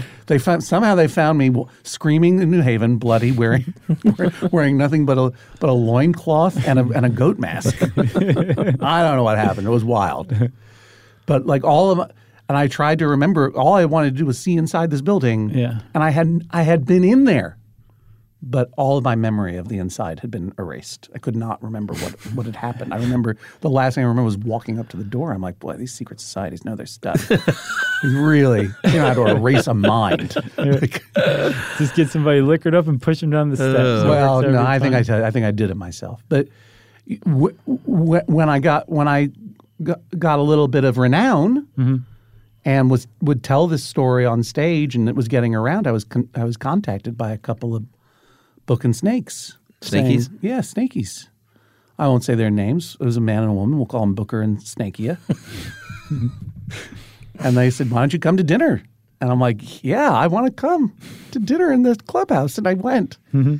And it was so weird and exciting too. Yeah. And life doesn't offer perfect circles very often, and the image, as on the cover of the book by Aaron Draplin, of the the logo of Book and Snake is a book and a snake, an Ouroboros, a snake eating its own tail. So it's like this that's a symbol of eternity, Right. and also a symbol of the dumbest snake in the world. Yeah. Maybe I, like that snake, was about to eat my own butt by going back in. But we had a wonderful time, and they were really nice young people. There were some older alumni who had come in. Like there was one guy, James, who's in his early 30s, and he had just told me he had just been appointed public transportation czar for New Haven. And I'm like, if there are any Alex Jones people out there who are wondering, is the public transportation of some small southern Connecticut cities run by secret societies? The answer is yes. The Illuminati is real. They're running your public buses in New Haven. And it was we had a fun time. We were hanging out, and at some point, the young people, out of politeness, said, what's what would you say is a secret to your success, such as it is, And we can keep secrets, Yeah, that's right. The answer was go on television. No, right. I mean, the advice that I gave them was, first of all, don't get drunk and fall down the stairs. That's good please advice. Don't get drunk and fall down the stairs. Don't think that you're immortal. Don't, especially, white guys truly don't understand that they're breakable until they get older. Yeah. They don't grow up with this sense of my body can be harmed or taken at any moment by another figure of authority or another person in the way non-white guys feel every day. You know what I mean? Like, so they do things like jump off cliffs in Hawaii, Right. climb up mountains and fall down stairs because they think they're immortal. But you're not. You can fall down, you can break your neck and die. So don't get drunk and stay on the stairs. And the other thing is, the secret of my success is the same secret for what brought me to the secret society, which is someone invited me to do something and I said yes. Right. And, don't say, if you're invited to do something interesting and it's not going to hurt you or somebody else, Right. you should say yes. You should see what happens. That's so much harder to do sometimes than is said, but it is just at its core good advice. Well, I'm an incredibly smart person. Right. These kids, I'm sure, have thrived Right. in my wake. But it's like I didn't say yes to that job in Albuquerque, and I regret it. I could have easily said yes. But people asking you to do interesting things is also it means sometimes having to leave a job. It means sometimes having to tell someone you care about you're going to be away for a while. It means getting out of your comfort zone. Change in your what time you wake up. You know what I mean? And it's really easy to come up with a lot of reasons why you would say no, but it's better to just say yes and see what happens. And I've certainly failed in that a lot, but take that, Nancy Reagan. Yeah. Just say yes. Just say yes. That was gold, Chuck. Just say yes. Do you have any tour dates that you want to plug? Yeah. So all of my, I'll just preface this by saying all of my tour dates are available at johnhodgman.com/tour. Beautiful. The Medallion Status tour is going to be taking me to famous John Hodgman stomping grounds like Brookline, Massachusetts. Sure. Symphony Space, where I'll be talking with our friend Elizabeth Gilbert. Los Angeles, where I'll be talking with our friend Amy Mann. Oh, cool. San Francisco, where I'll be talking with my friends Linus the Corgi and Chompers the Corgi, two famous corgis of Instagram, who figure prominently in this book. Yeah. They are two famous corgis of Instagram. They're even on the cover here. Yeah, they're on the cover. Look, I want the book to sell. Right. You know what I mean? And I put dogs. Two corgis on the cover. I'm guaranteed a 10% bump in sales. Yeah. But one of the stories one of the secret rooms that I got into was a party at during San Francisco Sketch Fest at Adam Savage's workshop, the Mythbusters. Adam Savage plows all of his Mythbusters money into his deep and rewarding hobby of prop replication. Have you been to his workshop? I have not. We should go there sometime. I would love to. It sounds amazing. Like he makes things from the movies. So he'll make a perfect replica of Tom Skerritt's spacesuit from Alien. Or that Blade Runner gun. Yeah, he's made this making making Harrison Ford's blaster from Blade Runner has been this lifelong pursuit that he's perfected. I mean, he's made, I think, 6 for other people and 6 more for himself or something like that. Like just in case it goes down. And oh, do they actually function? No, no, they don't. And he's got like a Han Solo and Carbonite hanging up in there, and he's got a full size Admiral Akbar. Yeah. But Admiral Akbar is dressed up in a Napoleonic War era naval uniform. Yeah, that is a perfect replica of Russell Crowe's costume in Master and Commander. I just thought that was a nice touch. And there I was in this party, enjoying this exclusive invitation-only party with all these other comedians, just watching and enjoying nerd minds exploding. And I see these 2 dogs in there, and I'm turned to Kevin Murphy. I'm like, who invited the people with the dogs? And he goes, oh, the people weren't invited. The dogs were invited. I'm like, what? He says, yeah, that's Linus the Corgi and Chompers the Corgi, 2 famous Corgis of Instagram. My friend Connor Listoka is a huge fan of theirs. And he invited to the party. And I'm like, wait a minute. I just performed comedy on stage in English that I speak on 2 legs, not 4. Right. And I can sweat all over my body. I don't just have to pant. And these guys are getting invited to my exclusive party because they're dogs? They probably don't even know what planet Admiral Akbar is from. The answer is Mon Calamari. There you go, dogs. Is it really Mon Calamari? Mon Calamari. It's a terrible Star Wars joke. Yeah, it's terrible. So anyway, Linus and Chompers are going to be there in San Francisco. We're going to we've become friends now. Good. And basically, I'm backdrafting them. Yeah, you don't want to backdraft a dog too closely, but no. Especially corgis that don't have tails. Yeah, exactly. So you can get pretty close. And then I'll be in Minnesota and Chicago, and then in November we're going to hit a bunch of other cities. Jesse Thorne and I, as a Judge John Hodgman tour. Fantastic. Oh, you're coming here to Atlanta. Coming here to Atlanta, the Variety. Looking forward to that. Yeah, that'll be a lot of fun. Washington D.C., Toronto, Portland, Maine. Yeah, and Durham, North Carolina. So, and all of those will be Judge John Hodgman shows, but medallion status will be available for purchase. And whether it's a Judge John Hodgman show or a medallion status event, I'll be hanging around, signing everything. Oh, that's hanging nice. out or whatever. Yeah, and you're big at that. I will say, I will say this again: bit.ly/medallion status. Mm-hmm. Sorry, in this crowded culture, you got to hashtag always be plugging. Sure. That link is the pre-order link, and I ask people to consider buying it that way because getting a rush of pre-orders right at the top is really, really helpful to the launch of the book. I'll bet. But I don't want to punish people who have pre-ordered and then come to the book tour. Right. Because some of these events, not all of them, you have to buy a book to get in. So what if you've already bought one, right? Yeah, sure. And then you got to buy another one to come in and see me. You're going to blow me off or feel like a jerk. Is there like a coupon they can print out? You're giving them a little treat, aren't you? I give them a little treat. Okay. Everyone who comes and gets a book on the book tour or the Judge John Hodgman tour gets an Aaron Draplin designed enamel lapel pin that has a picture of a corgi on it, and it says "Famous Corgi." Nice. Hang on a second. Okay, it keeps going. Pretty nice, right? Right. What if you pre-ordered the book as a hardcover, as an ebook, as an audiobook, and then you get a copy of the book at the event? Mm-hmm. You get an upgrade. You get a new pin. Does it have a $20 bill that it's stuck into? No. But this is only for people who buy 2 copies of the book and can show me in the signing line that they've got 2 copies of the book in any format for whatever reason. Sure. Double corgi. Oh, geez. Double corgi. Yeah. This is all about medallion status. This is all about upgrade systems, loyalty systems. I've got 2 of all your books because I always buy one and then you always give me one. Yeah, well, there are even higher levels of status that you can achieve. Awesome. And you both have earned for your long-term kindness to me and excellence to everyone. You both get a Triple Corgi Elite badge. Oh my God! Oh man! And there are Triple Corgi Elite badges. And wow! When I was suggesting this scheme to the publisher, I had a criterion for Triple Corgi Elite that I have now forgotten.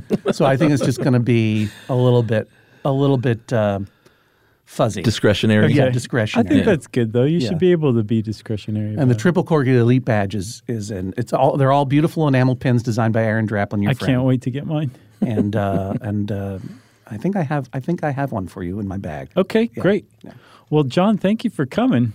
Thank you very much for being here. JohnHodgman.com/tour, bit.ly/medallion status. You want my newsletter? It's bit.ly/Hodgmail, HODGMAIL. It's a very fun newsletter. Yeah, it really is. Hey, thanks. Medallion status is all capital letters, all one word. When bit.ly medallion status, bit.ly/Hodgmail, it's all small letters, all one word, because why be consistent? Also, check out my new, every now and then, midday Instagram live show, Get Your Pets, where I interview dogs and cats on Instagram. That's fantastic. Thank you so much for having me. Yeah, John, anytime. We can do this every week if you want.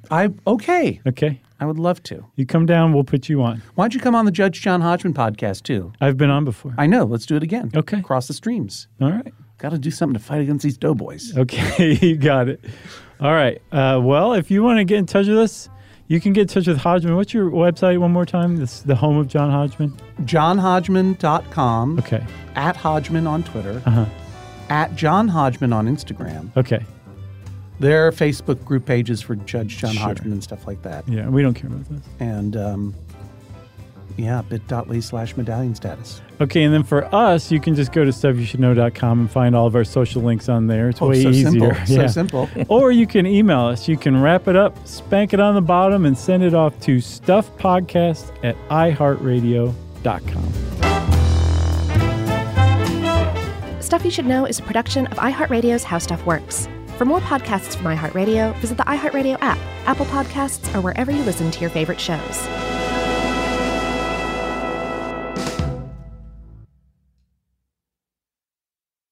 Are you thirsty? Well, Richard's rainwater is caught clean before it even hits the ground. Rain is naturally pure, so there's no need for harsh chemicals or additives. Richard's rainwater contains no chlorine, no forever chemicals, no microplastics, no nothing. Enjoy the smooth, clean taste of still rainwater or the cold-pressured bubbles of sparkling rainwater. Just visit richardsrainwater.com to find a retailer near you. That's richardsrainwater.com. And for a coupon, text STUFF to 251-292-8887 and receive $2 off a 12-pack case of Richard's Rainwater. Xfinity has free premium networks for everyone this month, no matter what kind of entertainment you love. Addicted to true crime? Catch killer cases and more spine-tingling shows on A&E Crime Central. Crave adventure? Explore Asian action movies on Hi-YAH. Searching for something extreme? Check out skating, snowboarding, and more on Fuel TV Plus, the global home of action sports. And find crowd-pleasing bops on iHeartRadio's Hit Nation playlist. There's new free shows and movies to love every week. Say free this week in your Xfinity voice remote.